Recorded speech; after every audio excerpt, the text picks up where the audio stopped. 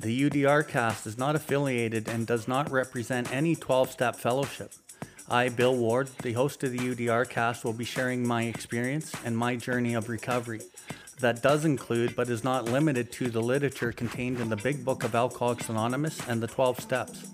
Our guests will be sharing their own path to recovery and what has worked for them. The UDRcast encourages and supports all paths to recovery.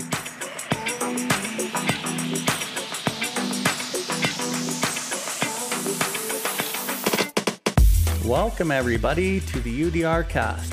UDR stands for Uncover, Discover, and Recover. My name is Bill Ward, and I'm coming to you from the recovery capital of Canada, Calgary, Alberta. Here we are going to discuss everything recovery, different perspectives, different experiences, both with the people I know and with others from around the world. If you resonate with anything you've heard on this episode today, we ask that you share it with anyone who you think may benefit from it. If you have any questions or comments, please find us at billward.life and send us a message in the info section. We'll get back to you as soon as we can. If you are interested in more recovery content, you can find the buttons for the YouTube channel and other social media outlets on the homepage, and you will be redirected to those platforms. We can recover, one person, one family, one community at a time.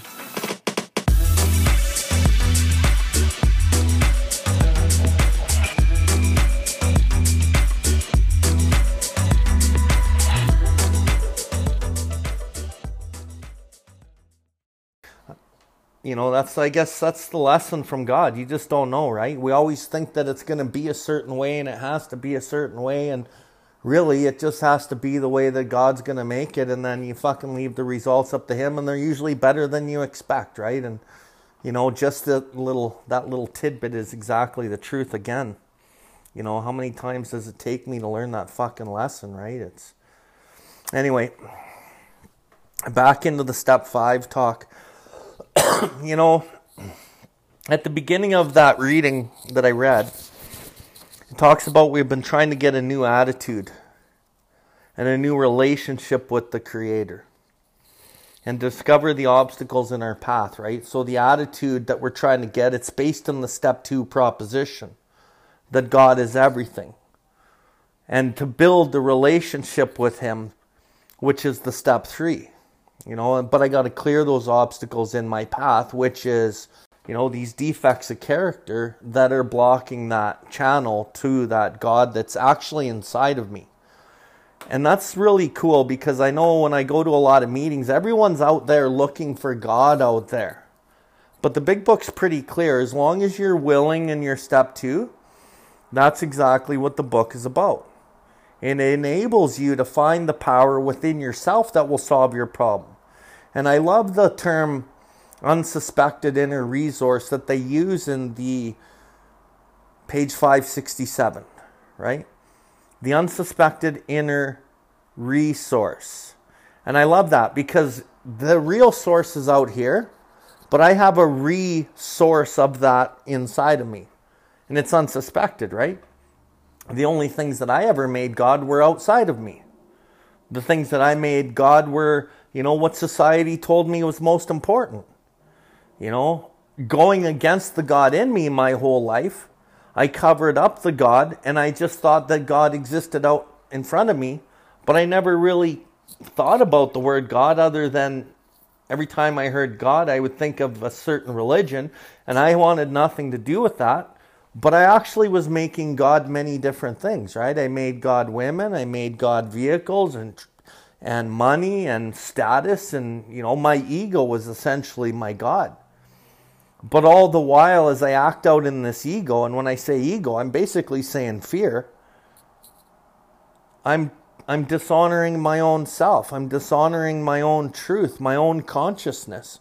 I'm dishonoring the guidance system that was given to me by the Creator to actually guide my life. And way below the surface, where I can't see, where the roots of the problem are, I create a lot of fucking inner turmoil. And I love that I heard tonight, you know, we push it down, and we kind of get really good at not looking at it and kind of ignoring it and moving on with our day. The thing is you can't ever ignore that. Like, you push it down and you think you've ignored it consciously, But the unconscious has never ignored it because you're going against your deep inner truth of who you are. And that deep inner truth gets misconstrued and gets angry at you. And it's like, no, you can't forget about me. You can't push me away. And at some point down this road of recovery, and people who aren't addicts and alcoholics, they experience this too. The shit that you don't deal with eventually will deal with you. So it's really important that we, in this program, get down to that inner resource. Build that relationship with the Creator through the actions of essentially step 10. And get that new attitude.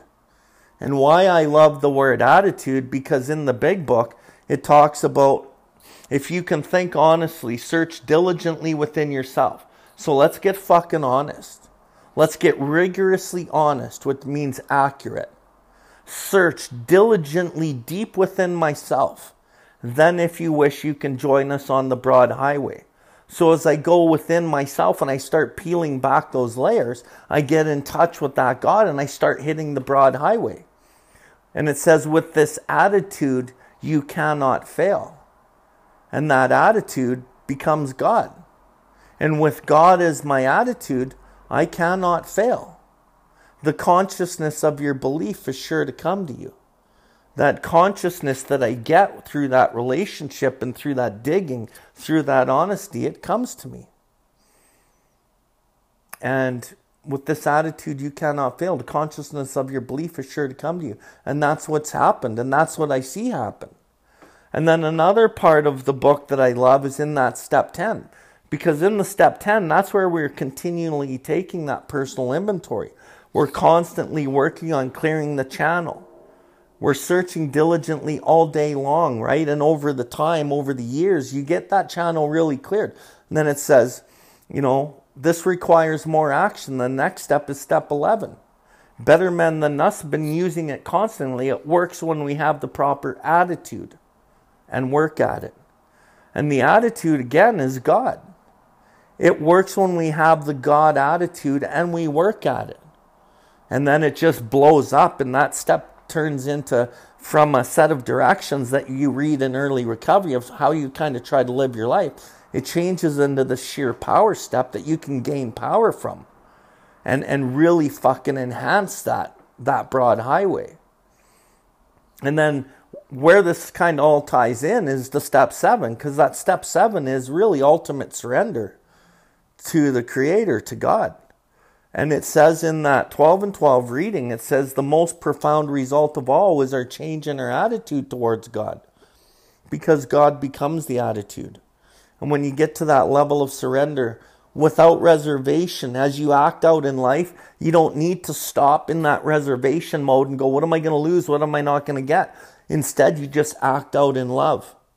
And that is the altruistic action. That's altruism. That is like surrender, where you're not like debating what you should do anymore, and you're just acting out in God, right? Praying to God, praying to love. Like, I've worked with a lot of sponsees over the years, and I find a lot of them get like really spiritually, the ego attaches to their own religion. And then unknowingly, a lot of people just, their egos go into the precepts of the religion. And it actually is like another subtle manifestation of self and how it attaches to ideologies. And it actually makes people sick. So what I've done over the last couple of years is I've said, I don't want you to pray to God. Wherever it says in the big book, God, I want you to say love. And then it just changes. It's a game changer. So a lot of the sponsees I've been working with lately, I'm like, don't even say God. I want you to say love or forgiveness. This is what I'm asking for. And then it's really made a big difference. And I'll finish with this. I'll go back to the 12 and 12 again, because there's another piece that keeps coming to my mind. In AA, we looked, we listened. Everywhere we saw failure and misery transformed by humility into priceless assets.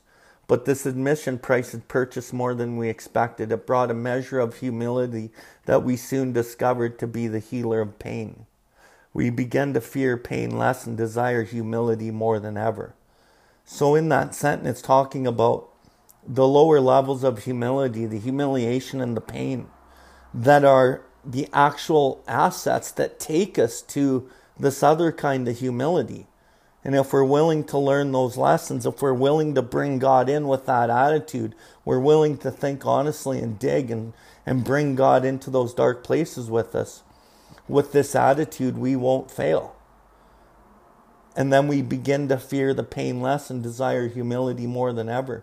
Because through that pain, that's where the pressure is. And that pressure is building the diamond, the genuine humility. And then fucking life gets good, and then you don't fear the pain. You actually sometimes, in a funny way, look forward to it. Because you know that that's where the fucking diamonds are, right? Thank you for tuning in to the UDRcast. We hope you have enjoyed this episode. The viewpoints and the opinions expressed today were solely of the individual sharing them. If you resonated with this episode, please follow us and share this link with anyone that may benefit from it. Please visit us at billward.life to see everything that we have going on. We can recover, one person, one family, one community at a time.